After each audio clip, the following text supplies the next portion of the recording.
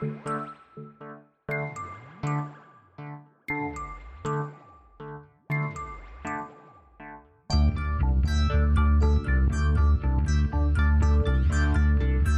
is Continuum Drag, a weekly podcast where we revisit sci-fi, fantasy, and just plain weird shows. This week, Day of the Triffids, episodes 3 and 4. The world as we knew it has ended. And some of us may be feeling it is the end of everything. But it isn't. It can be if we allow it. At any time during the last 35 years, the Earth could have been destroyed by a nuclear holocaust. The Earth has not been destroyed. It can still provide us with food and raw materials. We have repositories of knowledge that can teach us to do anything that we have done before. We have the means. And we have the health and the strength to begin to build again. Welcome to Continuum Drag, the podcast endorsed by the Queen herself. I'm Luke, here with my co-host Jordan. What's real, Jordan? Does the Queen endorse a lot of podcasts? Just ours. That's nice. We got the official word. It couldn't happen to two nicer fellows. The bad boys of podcasting. You said that earlier too, isn't it? That's our new thing. That's our new thing, apparently. Yeah, we're the bad boys of podcasting. Don't even try to stop us. Don't stop us. Who knows what we're going to say? We might talk about spacemen. We might talk about future technology. Look out, Joe Rogan. Yeah, he's really, really worried. All right, Jordan. It's another week of Day of the Triffids. I think you've got a little something before we get into these episodes. As with a lot of these things, these properties or works of fiction that have sort of rabid fan bases, you always find that there's a lot of fan fiction. There wasn't a lot of slash fiction on this, but what I did find, as with a lot of shows like Planet of the Apes and Space Above and Beyond and that sort of thing, is the length of these things is mind-boggling. How long? Like, people are writing novels. I mean, I'll tell you what I'm more surprised by, because I really didn't understand that Day of the Triffids was this big before we started kind of looking at it. So even when you told me it's like, I've got fan fiction, and I was just like, someone's written fan fiction? Oh, there's a ton of it. So that's our little prelude to, I'm going to read us one of these fan fictions.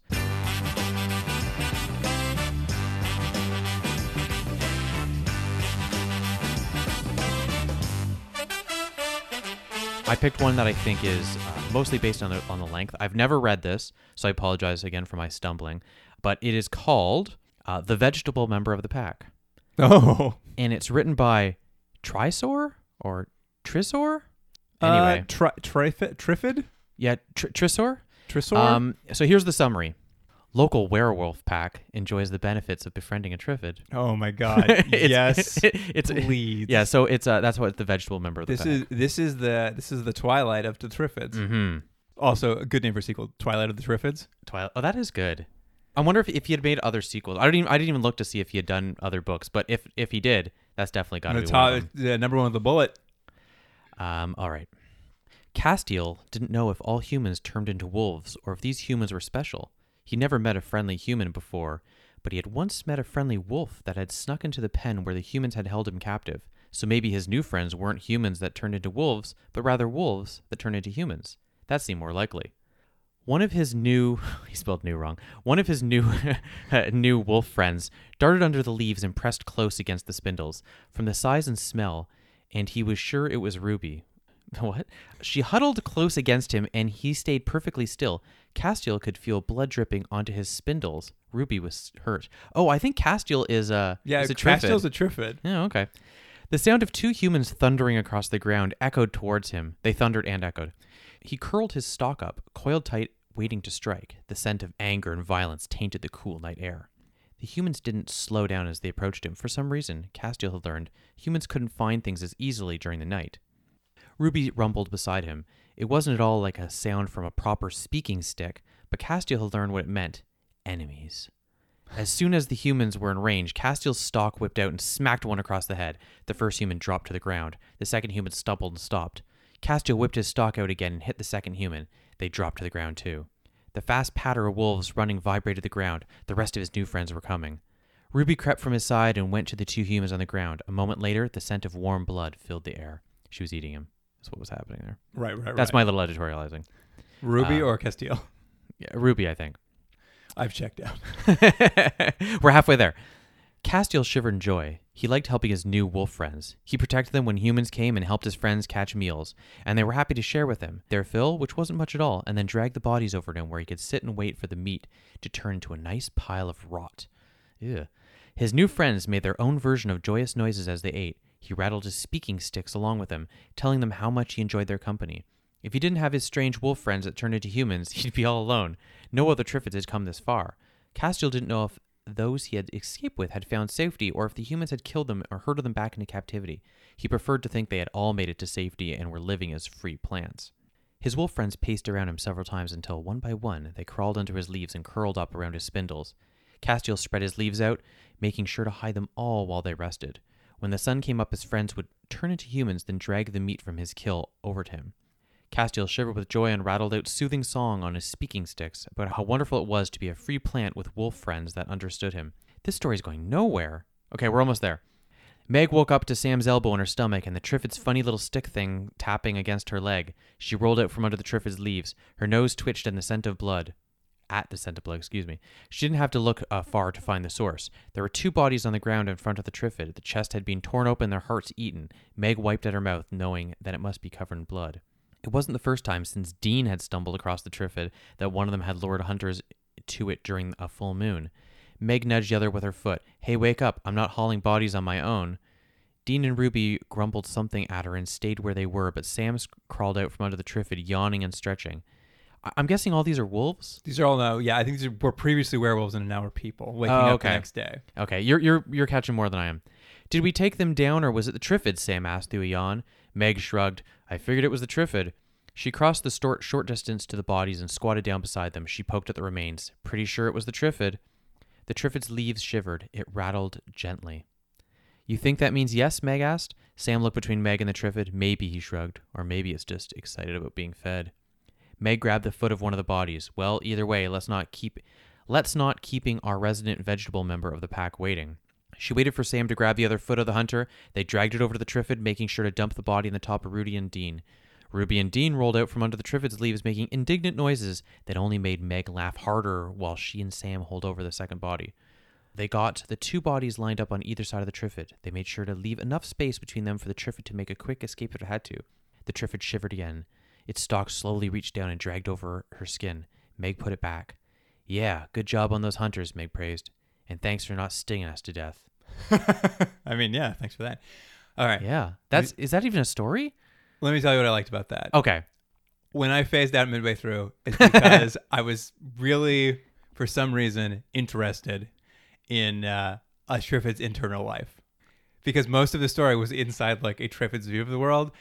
I don't know why I've never considered that as a possibility before. Something about that concept really tickled me. I think if you've decided that you're going to go into the world of Triffids and you're going to add werewolves, there's a lot more you can do than have just the plant look around and go, oh, werewolves. What I didn't like, though, I think, is I didn't like that the human versions of the werewolves knew the Triffid was their friend. I think it would be better they wake up, they're freaked out, they're next to a Triffid, but then they're like, oh, we killed these guys obviously in the night. The Triffid will probably eat them. Like I think they should. I wanted them to treat the Triffid like still some sort of like plant that didn't have any emotions, and they were just like body dumping. That'd be a better ending, wouldn't it? That they all just they killed it, or like they just dump the bodies of the Triffid. It'll take care of the evidence. Oh, there should be one where gangsters own a Triffid and they feed bodies to it. That's pretty good. Liz, right? Can they be a gang of werewolves? No. It's just the Sopranos. It's just the Sopranos, and then they just have Triffids. They just have Triffids in that world. It's one of the benefits. You know what?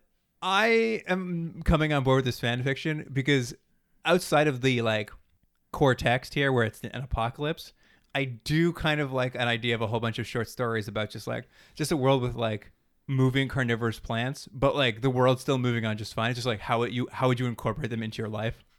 Well, I think I'm into that. I think I just would rather hear about the werewolves. Oh, they're so done. Triffids are they done? They're done. Triffids. Anyway, this Halloween, I'm dressing as a sexy Triffid. Yeah, everyone's gonna know exactly what that is. It's like gonna be a hot new costume. Yeah. All right, Jordan. Well, thanks for story time. No problem. I like that you picked that one because it was the weirdest crossover of ideas. Oh, you know what? I think these people might be characters from another show. I think these might be. Yeah, I think these are characters because like the tags are like these people's names: Sam Winchester, Dean Winchester. This is from something else. Oh, that Sam and Dean. That's Supernatural. Oh, so there you go. This is a Supernatural crossover. I didn't even know. Were Sam and Dean in the? Yeah, those are two of the names. They're two werewolves. Yeah. I mean, I don't watch that show, but I don't think they're werewolves on that show. Yeah, look at the sentence. She waited for Sam to grab the other foot of the hunter. Crazy. So Supernatural, Day of the Triffids crossover. Yeah. In which they're werewolves, which I don't think is canon. It doesn't matter. All right, Jordan. Let's get into our true. Let's get into the canon. All right. Here is the IMDb summary for part 3. Bill and his new friend Joe find a group of other sighted people, some of whom plan to form a new community in the country, but no one takes seriously Bill's warning that the Triffids are a serious threat. That was courtesy of Jay Sperlin. Oh, our old friend Jay. Was that short enough for you? Yeah, it was a little bit better. All right, good. I mean, whatever. I've said what I have to say about Jay. You've disparaged him. the poor guy. I'm sure he's a very nice guy who's got a lot of time on his hands. He probably writes fan fiction. Who has the time? Well, he doesn't. He's written like 50,000 reviews. That is true. All right. So do you remember where the last episode's cliffhanger left off? Yes. Where we are was a very zombie-like experience where the two main characters are stuck in a car and all the blind people are like sort of pounding their hands on it, going like, are there people in there? Let us in. Yeah. Can you see? Can you help us? Yeah. And despite all the groping hands that reach into the car and like reach across the car, unable to find them, they very easily escape the blind people. Yeah, and it was shot in a weird way too. And I know why, because it doesn't quite make sense how they are able to get out without anyone touching them, but it's shot in a very awkward way. So I was like, are they getting caught? No? Are the people in the car? Because suddenly they're in and then they somehow crawl out and no one knows it's them. Yeah, they basically open a door where no blind people are and sneak out the side. It wasn't much of a cliffhanger. And then they just go directly into another car. Yeah, I mean, they're just everywhere. Everyone's leaving their keys in their cars. This is the 1980 was when you left your keys in your car. Yeah. And where do they go immediately? They go to a show flat?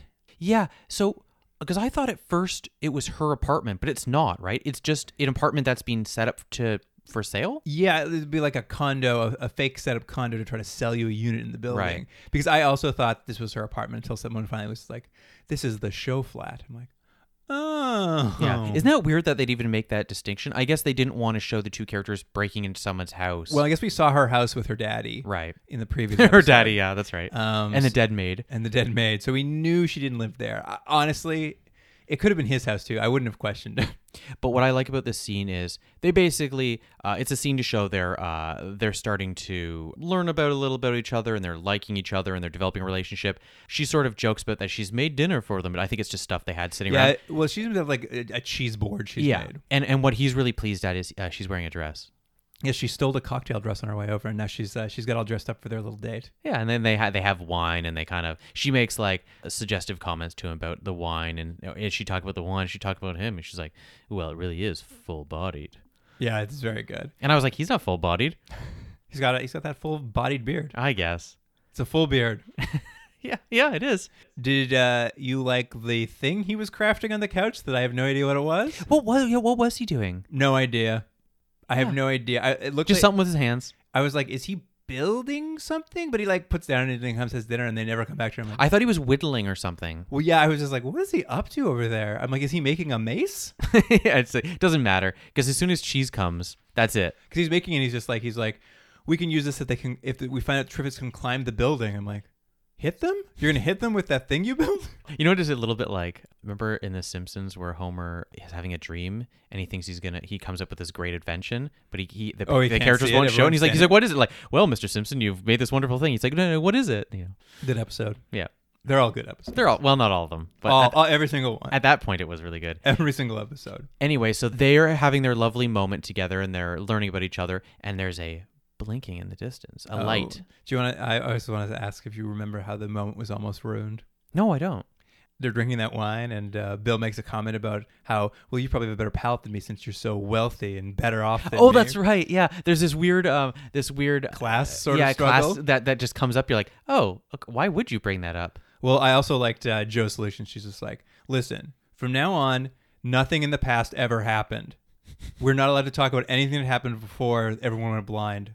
okay. And he's like, deal. And I'm like, okay. So no more backstories. Yeah. Well, she doesn't want him to have to ask about why she was partying so hard and then taking sleeping pills. And that's why she missed, right? She's like, don't ask any follow-up questions. But you're right. Out the window, they see a flashing light. It's on a tower from the University of London. Mm-hmm. And I guess a signal to let the sighted people know that that's where they should go. Because up until now, they've been trying to decide, what do we do? Where do we go? And the closest they've come to a solution is, how does Joe put it? She knows these people, friends of hers, who live in an off-the-grid, self-sustaining farm, who, or as she describes them, real do-it-yourself environment freaks. Yep. I'm like, rude, considering they're the people who are going to keep you alive. Yeah, I mean, I think it's a little of its time, because this is the early 80s, and I think the idea of was not as hip, the idea of like getting off the grid and growing your own food and all that. Now that's, a very cool idea. Maybe not so cool in 1981. I guess so. But my only question is like, isn't that the allegory of this entire thing? It's just weird for her to call out the people who are the only people who can save them from this environmental disaster as being freaks. Anyway, they decide they're going to instead head to the Tower of London. And the next morning they head over and we get to see a bit of an interstitial in the course of the night, right? Yeah, well, they like do a cutaway. It's weird because this has nothing to do with the rest of the show, and you could take it out. No characters we've ever seen before. Yeah, so what you have is somewhat older man and woman. Yeah, and, retirees, if you will. Yeah, and it looks like they're in their backyard or something like that, and she's holding a rope. It's tethered to him, so he can walk into the garden. So the idea, I guess, being he's going to pick some vegetables so he doesn't get lost. And then she can pull him back so he doesn't wander away. But like immediately a Triffids watching and kills him. Yep.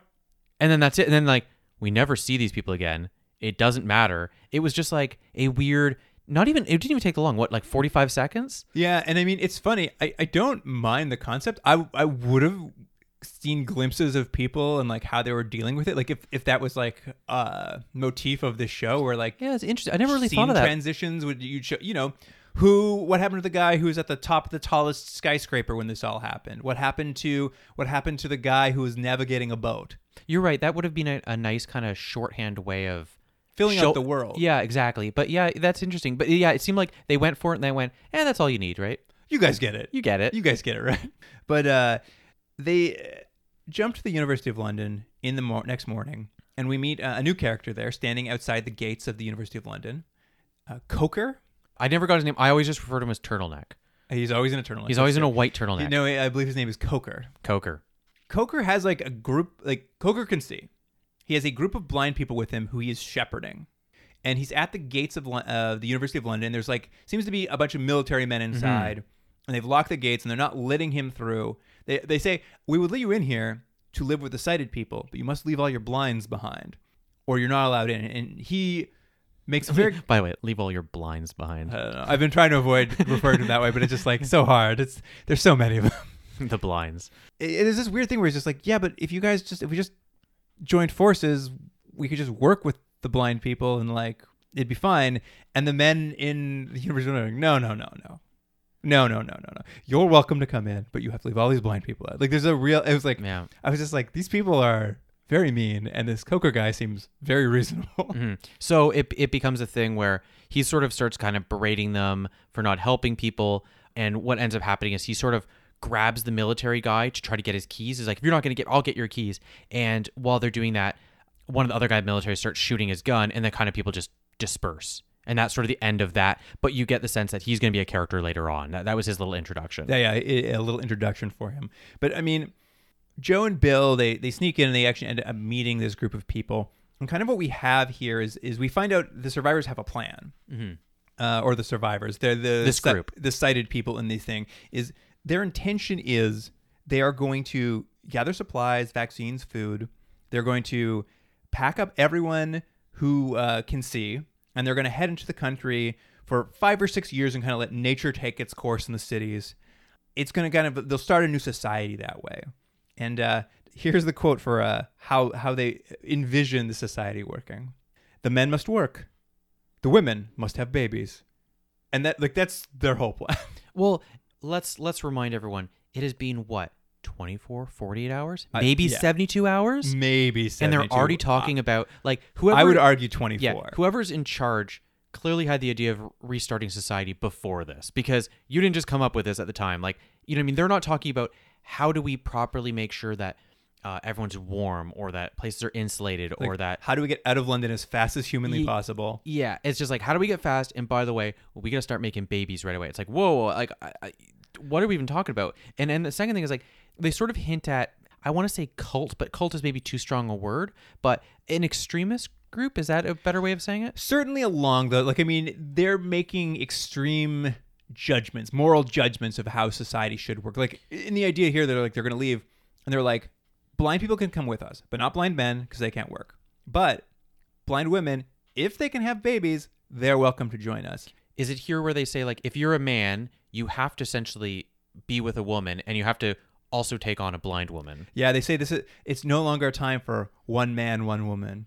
And I think they start theorizing it's just like, every man will have a sighted wife and then 2 blind sister wives. Yeah. What I liked with this is that, this is obviously where you'd have the debate about like the ethics, morality of it. And Bill and Joe kind of have that debate, but they basically both agree that abandoning the blind is the correct thing to do.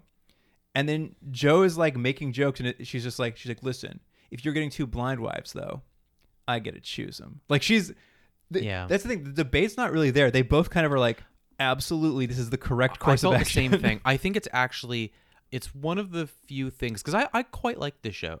I think it's one of the things that doesn't work quite as well because of the format they have, which is 6 episodes, and they're really short episodes. They're 25 minutes, and there's not a lot of time. So they're hint at these ideas, and this almost seems like a season-long B arc. Do you know what I mean? Like, yeah, there's this a weird society we bump into, and it would have happened like 3 years into it, kind of. Yeah, but we just don't have time for it, so it seems like it's treated kind of flippantly. Well, it just seems insane too, because they're not zombies; they are just blind people, and in the world we live in currently, there are blind people. Yeah, and they live lives, so it's not even like everyone's overreacting a little bit. Yeah, it's like this isn't that, like, it's a big deal, like it's going to change things, but it's not insurmountable by any means. I know, it's like, oh, why don't we just add sound to the crosswalks?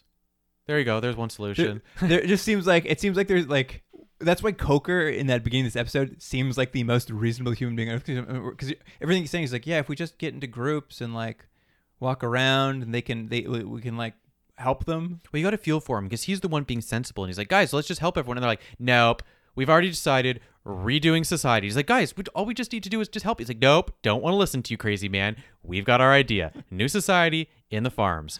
Also, what's fun, and when they meet this group who's going to head out and start this thing, none of them have thought about Triffids, haven't encountered any, think Bill is crazy. There's a weird thing, and I don't know, again, if it's just a product of the speed at which they have to move, but they have a couple different things, and we're going to talk about this coming up very shortly in this episode, I believe. You have everyone got blind, but we're not going to really ever learn why, or it doesn't seem like we're going to learn how they got blind. Something happened. That's one. Triffids are loose, start attacking. But the third thing now is going to be, there's also maybe a disease, which we're going to come to. But it's like, it almost feels like they should have just maybe gone with one. Do you know what I mean? Like, they don't have enough time to develop all of them, so you just got to touch on everything. And I mean, I feel like certainly in this episode, their focus is off the Triffids, which are the title characters, and onto the idea of sort of starting a new society amongst the blind. And it was just kind of odd, because it is this funny thing, which I think could work. The idea that like the Triffids aren't like, they've just got out. There's only a few of them out there, and they're going to eventually be a growing menace. But we've seen them so much in the previous episodes that they seemed omnipresent. So now when we bump into new people, they're like, Triffids. And it did feel like when they come back later, I was like, oh yeah, that's the show, isn't it, about Triffids? But they've been gone for a long time. We kind of lose them a lot in this episode for sure. Essentially, Bill and Joe agree to go out, and they're going to pick up 2 lorries full of supplies, and that'll basically either buy them passage to this new society, or they're fairly reasonable. If you don't want to live in their society, they'll just give you supplies and you can go off and do your own thing. Mm-hmm. And Bill, because he's so pragmatic, he's going to pick up all the anti-Triffid gear he can find, because he knows the truth. Yeah. The only one. And they kind of come back. They spend the night there because they're really moving. You're right. It's been 24 hours, 48 hours maybe. We're saying at best maybe 3 days. Yeah. They're leaving the next morning. So Joe and Bill are spending the night with them, getting ready to head out with them in the morning. And this is very weird too. Did you notice this? Because they're like staying in dorms at the school. And the leaders of this like movement are like men and women can't sleep in the same dorms. They're I don't remember that.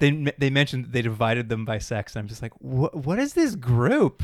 There's something there that doesn't quite get developed, and I think it doesn't quite work because you don't really get the sense that there's something creepy happening, but that's what they're clearly going for, but it doesn't quite land. I mean, I wonder if maybe it's just like it's in the book it's clear, and then everyone, you're probably right. You all read the book, so you get it. Right, yeah. But while Bill's sleeping in this dorm, it starts filling up with smoke. Someone starts ringing a fire alarm, being like, "There's a fire." Bill runs and grabs an extinguisher, and he's like running down the stairs to find the fire, and immediately falls over. He just falls down the stairs immediately, and when he hits the basement landing, he gets knocked out, and when he comes to, he's tied to a bed, and the episode ends on that cliffhanger. And this was the point where I realized, oh, this is how all the episodes are going to end. It sort of like goes in one direction, and they go, oh, weird scene at the end. Stay tuned for the next one. You're like, oh, okay. I mean, I think, and we'll see it definitely in this next episode. Certainly in these two episodes, they're like, here is an interesting idea of a story that could happen in an apocalypse. We're just going to look at that for 20 minutes, and then we're going to forget about it. Yeah. And then we're going to look at another thing that could happen. But because they're so quick and light, basically we saw a weird cult starting or something. We saw like people being pragmatic but being cold-hearted, and like that's the way they feel you should survive an apocalypse. But we didn't get to know any of them. Like, and there are arguably 4 or 5 characters leading this group. They each have scenes and lines, but we never see them again. Yeah. We never really learn a name. And their ideology never fully cements. Yeah. And then as we get into this next episode, we're going to be introduced to a new ideology and look at it from that angle. And it just feels like you're racing through ideas that are too big to think about in such short span. And as a result, it does feel like flippant. But more importantly, we've ended with Bill tied to a bed. Dun, dun, dun. Also, I really laughed when he fell down that set of stairs. I did too. What I wrote down was he goes to help but trips and falls down the stair because he's a real bozo. Well, that fall too, and we'll come to learn because it was a tripwire stairs, but we don't know it at this time. And that fall was like a real clown fall. His arms flop up in the air and he just falls down the stairs. It does look like any time, there's at least the second instance, maybe third, of Bill trying to save the day and just almost quite literally falling flat on his face. Just whiffing it. Yeah. That's Bill. Yeah. So episode 4? Yes, the IMDb summary for part 4. You can't leave them like this. They need you. I'm not doing any good. I'm afraid all those hopes are false. But what if they weren't? We'd have heard something by now. But if there are people coming, and you've just walked out... Do you think I haven't thought of that? I'm doing no good. I'm like a drug they give to patients to keep them going a little bit longer. I can't save anybody. Bill is kidnapped and forced to be the eyes for a group of blind people. That was courtesy of Jay Sperlin. Oh, he nailed it this time. You know what? He is turning things around. He himself is even running at it. It's like, well, not much happens, I guess. It's true. When you actually start breaking it down, very little content happens each episode. Well, it's funny. This episode, I would say, probably has more stuff going on that makes a little more sense. But it's interesting because I would say that last episode like flies by, and I'm like, wait, what? It seems like it's setting something up that then they leave behind. So basically, after this university fire, we find out it was faked, and it was faked by Coker, the man who's at the gates. And his idea here was he set this trap in the effort to. He knew as the sighted people ran down the stairs to try to find the fire, they would trip and fall, which is a very funny plan. Yeah, they would catch the sighted people, and now he's basically going to force them to help the blind people. And he's basically forcing them into a position, like, he's like, why don't you help them? I'm going to force you to help them. One, I like that at the very beginning when he finally gets untied, the guy just gives him tea. And I was like, oh, it's so British. Oh, and he puts a little whiskey in it? Yeah. And then the second thing is that, yes, his Coker, yeah. Coker's plan is that only the people who can see are going to be trip and fall down. Like, do you think he killed anyone accidentally? Oh, like someone fell and like broke their neck. He's like, oh, whoops, that was 100%. A couple people trip and fall. As Coker always says, you want to make an omelet, you got to crack some eggs. Exactly. You know? How are these? I mean, essentially imprisoned sighted people going to work with the blind people? Like, what is kind of the plan to keep them there? Well, I mean, there seems to be a lot of browbeating and like making you feel bad about it. That's one thing. But what they've done is each person who has sight is I guess, handcuffed to 2 other people who can't see, and they basically walk around and be like, over there's a carrot, grab that carrot. Okay, you to your right, there's a box of dynamite, go pick that up. And that's basically how it works. Now, I don't know if that's the most effective way of doing things, but it's what they've chosen. Well, and I think the idea behind it is and Coker even says it at some point. He's just like, listen, I'm handcuffing you to 2 people so that you can't just run away. And at some point, you are absolutely going to have the chance to run away because you have sight. Yeah. And how are they going to stop you? He's just like, I'm just hoping you do this for long enough that you grow the slightest amount of empathy. Right. And you'll stick around. But it is funny watching Bill handcuffed to 2 people. Well, he does. It is an interesting thing. He really puts this guilt into Bill, and it's an interesting societal point is that you have to force people to help the unfortunate. And he's basically saying, I know this sucks, but you knew you're not going to help. It sucks more for them. It sucks more for them, so you're going to do it. And I was like, well, it is an interesting concept. Again, maybe not entirely realized, but I like that they put it out there. The concept is interesting for sure, like a forced helping, like social benefit. Forced charity. Forced charity. And basically what Coker has concocted here is he is putting one-sided person with maybe a group of 10 blind people. He's broken the city into basically zones. Mm-hmm. Each basically, I believe he calls them parties. Like they're a party on Dungeons and Dragons or something.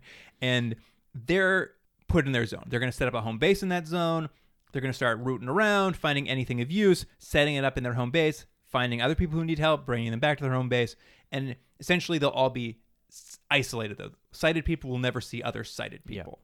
Yeah. It's pretty well organized. Again, he's put together in a very short amount of time. Of the plans that make the least, like this one at least seems like it was come up with last night kind of thing. Some elements of this are like you're being forced to do charity. There's some handcuffs involved.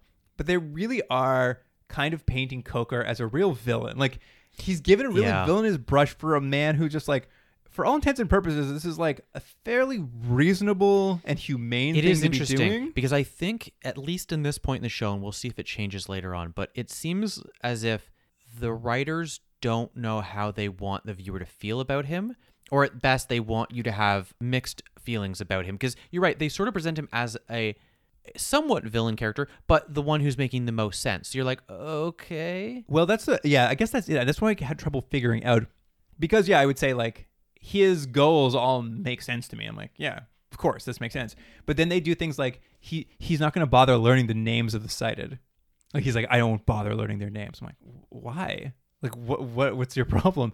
And then there's something else they says, they kind of paint him as a fool because when he's pushed, when Bill's just like, why are you doing this? You think help's really ever going to come? And he's just like, of course help's going to come. Like, he's like painted like he's a fool. Naive, yeah. And like, it was odd. It was odd that they would paint him so, I don't know. Unfortunately, when they painted kind of those people from the last episode who were like basically abandoning everyone to start some sort of sex cult, they were sort of treated as smart and heroic.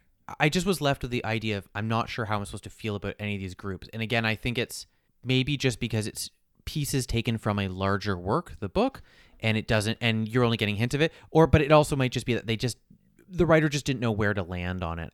That kind of writing it's kind of like a road or something. Like they're leaning into like the hard thing is the thing you have to do, and if you try to be soft, you won't survive. I'm wondering if that's like they're trying to have that like real dark edge to it, but it just they can't land the tone because it's a low budget thing, and like the thing the guy who's kind of a fool is doing is actually like clearly the most sensible thing. Yeah. And the other guys, it's been like 24 hours and they're like, we got to abandon the city immediately. Like it's hard to like believe those people are doing the right thing. Yeah. Because not enough time has passed. I think that's, and I mean, and again, we've said it before and we'll probably say it again. One of the major issues of this show, and it's not, I shouldn't even say it's a major issue, a minor issue, is the length of time that has passed. A lot of this could really be solved with, it's been weeks or months. And you go, a lot more of this makes sense. But the fact that it's moving at such a clip is like, guys, this is crazy. Check if every episode ended and the next episode was like a week later, 2 weeks later, and you were just catching up with what happened in that 2 weeks, it might like feel less of a rush. Yeah. Anyway, we go to a family's home. Who is that? That's where we go next. Well, right? I was just going to say because just for the listeners, so they if they're wondering what happened to Jo, she's also been captured, and some blind guy who Bill's handcuffed to. He's like, don't worry, I told her you're alive and okay. She's getting her own zone, just so that Bill knows she's out there. Yeah. And for the viewer and for Bill, they both go, yeah, she's okay, by the way. Don't worry about her. Love story for the ages. We need to know what's happening. Basically, Bill and his party are they're put in the back of a van. They're driven out to their zone. They pull up in front of the, I think I wrote it down here, the Belsize private hotel. Oh, that's right. Yeah. Which I guess is just some hotel. Some hotel. I don't know. I didn't look it up. Yeah, it's just a hotel. And it doesn't look good. That looks fine. I mean, it's in good shape. I thought it just looked like it had been already, people had gone through it. Oh, well, it's full of people. Like, I think that's the thing. There seems to be like a small contingent of blind people who were, I guess, probably guests of the hotel, and the people who own it are living there already. And, Bill comes in and he's like, it's funny. He comes in and the people are a little freaked out. They're like, the blind owners are like, what are you doing here? Like, please don't be in our home. Like, we don't know who you are. And Bill's quite reasonable at first, being like, hey, listen, we're going to stay here. It's going to be all right. We're not going to take anything from you. We're going to actually go out and get stuff. We're going to bring it back. It's going to be really helpful to you. And then he ends it when the woman's still a little freaked out. He's just like, listen, either you do this or I'm going to evict you from this place. Like, he gets really mean to her and then she cries. Yeah. Bill has a real tone problem, I think. Yeah. Well, you have to be sympathetic for the position he's in, but maybe not the tone that he's taking. Like, he comes off initially as being he's like, listen, I know this is bad, but like, I promise it's going to be all right. And then she starts to cry and he's just like, listen, I'll throw you out of here. Throw you out of here in 1 second. Well, don't push him. Don't push him. At any rate, we kind of see them get set up. Like, they go out, they work as a little work gang finding supplies.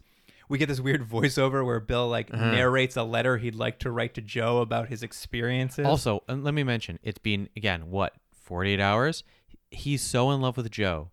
And they're just talking about, he's talking about, getting married and being in a relationship and all this stuff. And it's like, you just met her. Like, how bad was your life before? I mean, clearly terrible. Yeah. I mean, also, in his letter to her, he's just like, his biggest complaint is just like, blind people are so annoying. They can't see anything. He's complaining about how it, it's not that it's hard work or difficult work. He's just kind of annoyed by it. Yeah. And it's really hard to feel much sympathy for him. We start seeing that there's sick people, which I mentioned before. Yeah, the blind seem to be, maybe everyone, it's hard to say. They start coming down with the disease. And this is maybe a question of the timeline of this too. It just felt like, I'm like, listen, society collapsed 3 days ago, 6 days ago, a week ago. Everyone's not just getting we're not immediately having a breakout of I'll grant you, maybe it's tougher for these people to clean themselves. Maybe there's not running water. These hygienic things could be there. See, but it felt to me that it's unrelated. That's how it felt, the way it was. Maybe I'm wrong, but it seemed like there's 3 problems. There's blind, there's Triffids, and then there's disease. And those may or may not be related. I see, and I read the disease as just this is just this a symptom of a breaking down society. You would get with low hygiene and stuff. People are getting an illness just as a result of that. But because it's been less than a week, I'm just like, listen, people aren't dropping dead. Everyone has scurvy because they haven't had orange juice in 2 days. People don't have they're not rotting yet. Right. This isn't this and also Bill's showing up and now is running this place. They're better organized than they ever have been. When they start getting sick, Bill sets up a quarantine with them, so that more people they're that was the thing. I couldn't tell what was what why are they all sick now? It's just they're now it's time for the next shoe to drop, and it's just no, it's too fast. Too fast. Yeah. Anyway, and then what's the other thing they run into on their way? Well, they come across some punks. Yeah. And quite literally punks and some hooligans. And the guy just is like, oh, blind people, and pulls his gun and starts shooting at him. Well, and what's crazy too is this hooligan who can see and has a gun also has his own group of blind people that he's clearly taking care of. He's also he may be a jerk. He may just shoot at innocent bystanders. However, he's also taking care of a lot of blind people. At first, I thought he was going to be he's going to chase them off because this is their area. They're protecting it. But no, he's just firing wildly into a crowd for entertainment purposes. Yeah, and I thought he was just kind of giving warning shots, but he hits someone and kills him. Yeah, oh yeah. He kills one of the people handcuffed to Bill. Yeah, and so Bill does what, let's be fair, I would do as well, is well, I'm getting out of these handcuffs because I got a dead person on me now. Well, it's very funny. The other blind person who's not shot is with him. He's just give me the handcuffs and I'll handcuff him. He's just the blind guy's I'll do it so you don't run away. And Bill just cold cocks the guy and then also leaves him there to die. Yeah, he just leaves him. I was just Bill. Because he's blind, doesn't know where he is. And he's also, 20 feet from a guy who's just shooting people. So Yeah. he's not making it out. No. Bill just cold cocks that man, Yeah. uncuffs himself from both people, and leaves that man to die. Oh, Bill. But as he returns to the hotel, Bill has actually learned empathy. He gets back. Everyone's like, oh, we're surprised you came back. He's like, listen, I'm going to keep working with you. I get it now. Coker has taught me this very valuable lesson. Yeah. And I'm gonna stay here and continue And they're all to like, help you. what happened to the 2 guys you were handcuffed with? He's like, oh, anyways, I brought oranges. Anyways, orange. And we get to see him, like, now he's kind of helping. He really is honestly there to help. Yeah. Because he has his arms back. He like steals a car, and now they can do better runs because they can drive out and stick stuff. We get a brief section where a Triffid attacks them. Mm-hmm. Finally, the Triffids are back for a hot second.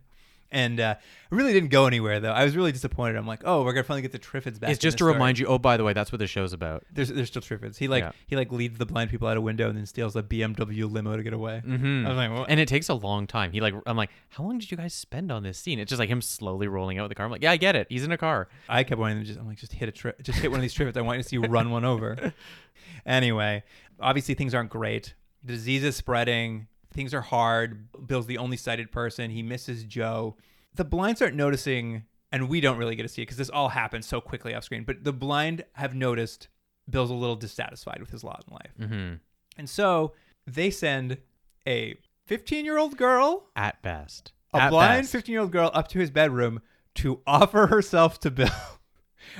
So he'll stick around if he has a woman in his life. I'm going to give them the benefit of the doubt and think that no one knew how old she was because they couldn't see Oh, her. that is true. Yeah. And I mean, it does seem like, and to be fair, she's definitely not there against her will. She seems to have volunteered herself for this role. Yeah. But it is an awkward sequence where, thankfully, Bill, at least as a stand-up guy in this way, is like, Bill's just like, listen, God, no. Yeah, He's this just is like, not happening. Listen, he's like, I will stay. Just do not do this. I'm like, I am very unhappy with what you're doing. And Bill kind of like pushes her out, goes to bed. And when he wakes up in the morning, Everyone's gone. and she is dying of this disease. What is the timeline? It just seems like It does feel like this is like a week later. yeah, but that's it's the what it next feels like. morning. It's the next morning. So and now we're into day 3, and this ravaged disease. Yeah, it's just like guys, this is too overnight. fast. She was fine the day before Yeah. when she was offering herself to him. Next morning, just riddled in sores. So he's really glad he didn't go through with it. Yeah, That's a terrible. You wake up in the next morning. Not only is it a 15-year-old beside you, but she's all covered in sores. Oh, good God. But all the blind people have run away, which is a weird thing because blind people are cowards. Like they all just ran away in the night. It's like, That's going to be your famous quote. Blind people are cowards. but it's just so weird. It's like he wakes up the next morning. Everyone's abandoned ship. Yeah. They haven't bothered to tell him. He's a deep sleeper. And he's just like, I just agreed to stay here with you guys. Why did you leave in the middle of the night without telling me? And the blind girl is in quite a lot of pain. So She does the classic thing that anytime you go in a movie or TV and there's someone who's like in some sort of, they're dying in some way. What do they say? They're like, kill me. she begs for his mercy, and he basically leaves her a bottle of sleeping pills to assist in her suicide. Mm-hmm. And then he loads up his new Range Rover Yeah, full but- of shotguns. Yeah, he somehow went and got a ton of guns and ammo. Arguably 12 shotguns in the back of that car. And he drives off to hopefully find Joe somewhere in London. As he's sort of driving around the zone he thinks she's in, he sees a blind woman trying to eat a can of coffee grounds. And then he essentially accosts her. Well, this is what's weird here. I will say, you're right. He will accost her, but he gets out of the car initially. He walks over to her. He very sympathetically takes the grounds away. He's just like, you can't eat these. They're coffee grounds. And she's obviously afraid, and she doesn't want her stuff. He's like, here is a can of beans and a real can opener. Please eat this, and it'll be okay. She's like, and he's like, now will you tell me, were you with a group of people who were the tall blonde woman? And I was like, she can't see Bill. She doesn't know if he was a tall blonde woman, but that's how he asked her. And she's just like, I was, but I lost them, but they must be around here somewhere. And then Bill grabs the can and the can opener away and says, if you want to eat, you'll tell me where she is. And I was just like, what the like, this is just like when he yelled at them in the throat. Like, it's just like, you give the person something nice, and then Bill's go-to move is to neg them immediately. I think what they want to show is how passionate and how driven he is to find Joe, because this is great love story that they haven't really dedicated any time to. But yes, it comes across in a very weird way. And I don't know if that's just because we're now watching this in 2019 and this from 1981, and maybe we're judging it too much. I'm deciding this right now, but I think he read the game, and so what he does is he gives a bunch of compliments, and then he nags you real hard till he gets what he wants. It's a weird thing because we're now a couple hours. We're 4 episodes into this show, and his character is at best. He seems to grow compassion and then immediately lose it. Yeah. We're not still sure if we're on Team Bill. At any rate, Bill kind of gets the information of the woman that she was staying at some sort of hotel. And the episode ends with him arriving at the hotel where she was staying, but it's just full of the dead and the dying, just like his own hotel. And a blind man tells him, she's gone. Mm-hmm. I don't know where she is, but we're all dying here. So he heads back to the University of London. And as the episode ends, he hears footsteps. Yeah. Cliffhanger. Yep. What could it be? Yep. But yeah, I mean, these episodes fly by. Yeah, and it's weird because there's too many ideas they're trying to tackle in Yes. too short a time. Also in too short a narrative set of time too. Yes, and now that watching this, again, I like the show. I'm going to give this pretty high reviews compared to some things. They could have used a little extra time in the first episode. All that setup they had, if you only have 6 episodes, some of that could have been taken away. And they could I think also like drop the people running away. Go to Coker and his idea for how to restabilize society, and then watch how that falls apart. Like, just pick one of these 2 ideas. Don't. Yeah. You can't do them both. You don't have time to do them both. Yeah. But I get it. I would assume if we read the book, these are major plot points in all of them. I think you're right. And they're just like, everyone will know the subtext. Just go. So, do you want to rate these? Yeah, let's do it. So part 3. You want me to go first? Yeah, go for it. So part 3, I think for me was a real step back. Like, it just didn't make any, like, the whole thing, I was just like, it was push plausibility past the breaking point for me. It's still fun. I like the time period. I like the setting. I love when I get to see a Triffid. But I was just like, this doesn't make any sense. Well, these people are running away. Like, they're just blind. Like, this isn't like that big an apocalypse. Like, you guys can like do a little more. And because it's 2 days, 3 days later, this one really strained for me. I'm gonna give it a 4. I think. I'm gonna go a little higher than you. I think you're right in all your points. I agree with you. But for some reason, the clip this show goes at and the sort of premise, I just still find fun enough so that I would originally have given it a 5, but because I like that he ended up waking up on a bed and I didn't see that going, that gets 1 point, so 6 out of 10. 6 out of 10. I will say this. I'm just rating the individual episode low because I thought it was the weakest I've seen so far. I agree. I'm still hopeful it'll turn itself around because I'll rate episode 4 now. Still a lot of the same problems as the first one. The characters, I mean, Bill was a little fluctuating, but I didn't feel he was as like insanely like I could at least follow a little bit of an arc. And it felt like a bunch more time passed in this episode. It felt like he did something. There was like, it felt more like I'm like, oh, okay, now we're back on a story again where they're trying to set up civilization. Yeah. It's still not as good as those first 2 episodes. Like, we're seeing, I think, the inherent flaw in this show is just like, we're going to take one good idea but not give it enough space to breathe. So I'm going to give this a 6 for part 4. Yeah, I'm going to go up a little bit on this. Again, I think we're on the same page, but 6.5. 6.5. Yeah. Yeah, not my favorite, but I like that it keeps moving. And you're right. After the last episode, it felt like we kind of stopped for a minute to go, hey, there's stuff happening. Where you made an interesting point earlier, which is we had that weird little interstitial moment of the 2 elderly people getting killed by the Triffids. What might have been interesting as a format for the show after now watching 4 episodes was Bill could be your major character, and that could be your through line. Your through line. But it almost would have been interesting if every episode you met new people and saw a different scenario. Like, this episode's about this weird cult. Maybe Bill's in it, maybe not. This episode's about the disease. This episode is about starvation. And I just think there's a better way they could have done this. Yeah. And I mean, maybe that's unfair for a show in 1981 that's essentially a mini-series. And maybe that's too much to ask of the viewer. But I think they could have used their time to a better advantage than the problems they had in these last 2 episodes. And I think you're right, to be fair, I think to the time period, like, this is clearly a very early attempt to serialize something that is quite long and large. And you could see, I think, watching this now, it's like, oh, if you gave someone a modern crack at it, and I think there is a modern miniseries of it, but a long form modern crack at this, you could probably do some good work in this scenario. But saying all that, and I think we've probably criticized this more than praised it, I still like this show, and I'm having a good time watching. And there's almost this intangible element to it that just like, this is really fun and watchable. There's a certain camp value and a certain just like heart to it that you can tell is in it. That does push it along and get it past some of its like either A, unfortunate politics, or, a thing we always have to overlook, just like things from the past that do not hold up today. Yeah. But yeah, there's an undercurrent of just general fun for the I most agree. part. So I'm looking forward to wrapping this up. This is a quick one. We have only 2 more episodes. 2 more episodes. We'll see how it all ends. Mm-hmm. Here's my question for you. And this will be, I'm trying to forecast the future. Mm-hmm. Up until now, in my mind, the lights in the sky are a direct result of something the Triffids did. Right. Do you feel those two are tied together? I think it is. I'm hoping the show actually does it because it feels like they're setting up. I mean, not that they're setting up mysteries, but they've set up enough things that you're hoping they'll tie them together at some point. And I'm assuming someone will tell me. You know, those first 2 episodes, they really were like, are Triffids talking? Are Triffids intelligent? Yes. Now this light show happens. And in my mind, in those first episodes, I'm like, these are aliens. This is an alien attack in the sky. But after watching these next 2 episodes, I was just like, but we're really wandering away from the Triffids entirely. Like now, I think they'll go back. I am. This is kind of where I am because I thought for sure in the next episodes we're going to start seeing the Triffid conspiracy unravel. Right.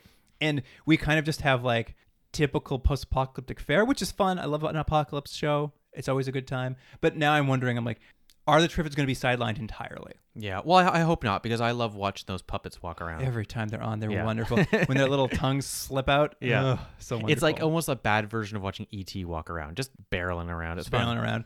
Just a quick thing before we end the episode. Mm-hmm. Apparently, how they work is there's a little go-kart car go-kart seat in really? the base of it, and a little operator sits in that go-kart seat and like drives it forward and like operates the limbs and stuff. It's like a little Shriner. Yeah, it's a little Shriner car, and I'm like, that's super fun. That is fun. All right, Jordan. Well, that wraps it up for this episode. If you have anything you want to say about Triffids, you can email us at continuumdrag@gmail.com. And of course, on social media, we're going to have less Triffid gifts or there'll be more of, I don't know, people trying to eat coffee It would be definitely grinds. a man opening fire in a group of blind people. That's always good for a time, yeah. Because that was wild. Yeah. But yeah, there'll be some fun stuff. Because you know what? It's fun watching like this world in this period of time for sure. But until then, Jordan, good recording with you. Yeah, we'll see you next time. Continuum Drag is recorded in Toronto, Ontario. Theme music by James Rexedler. Produced by Jordan Delic and Luke Black.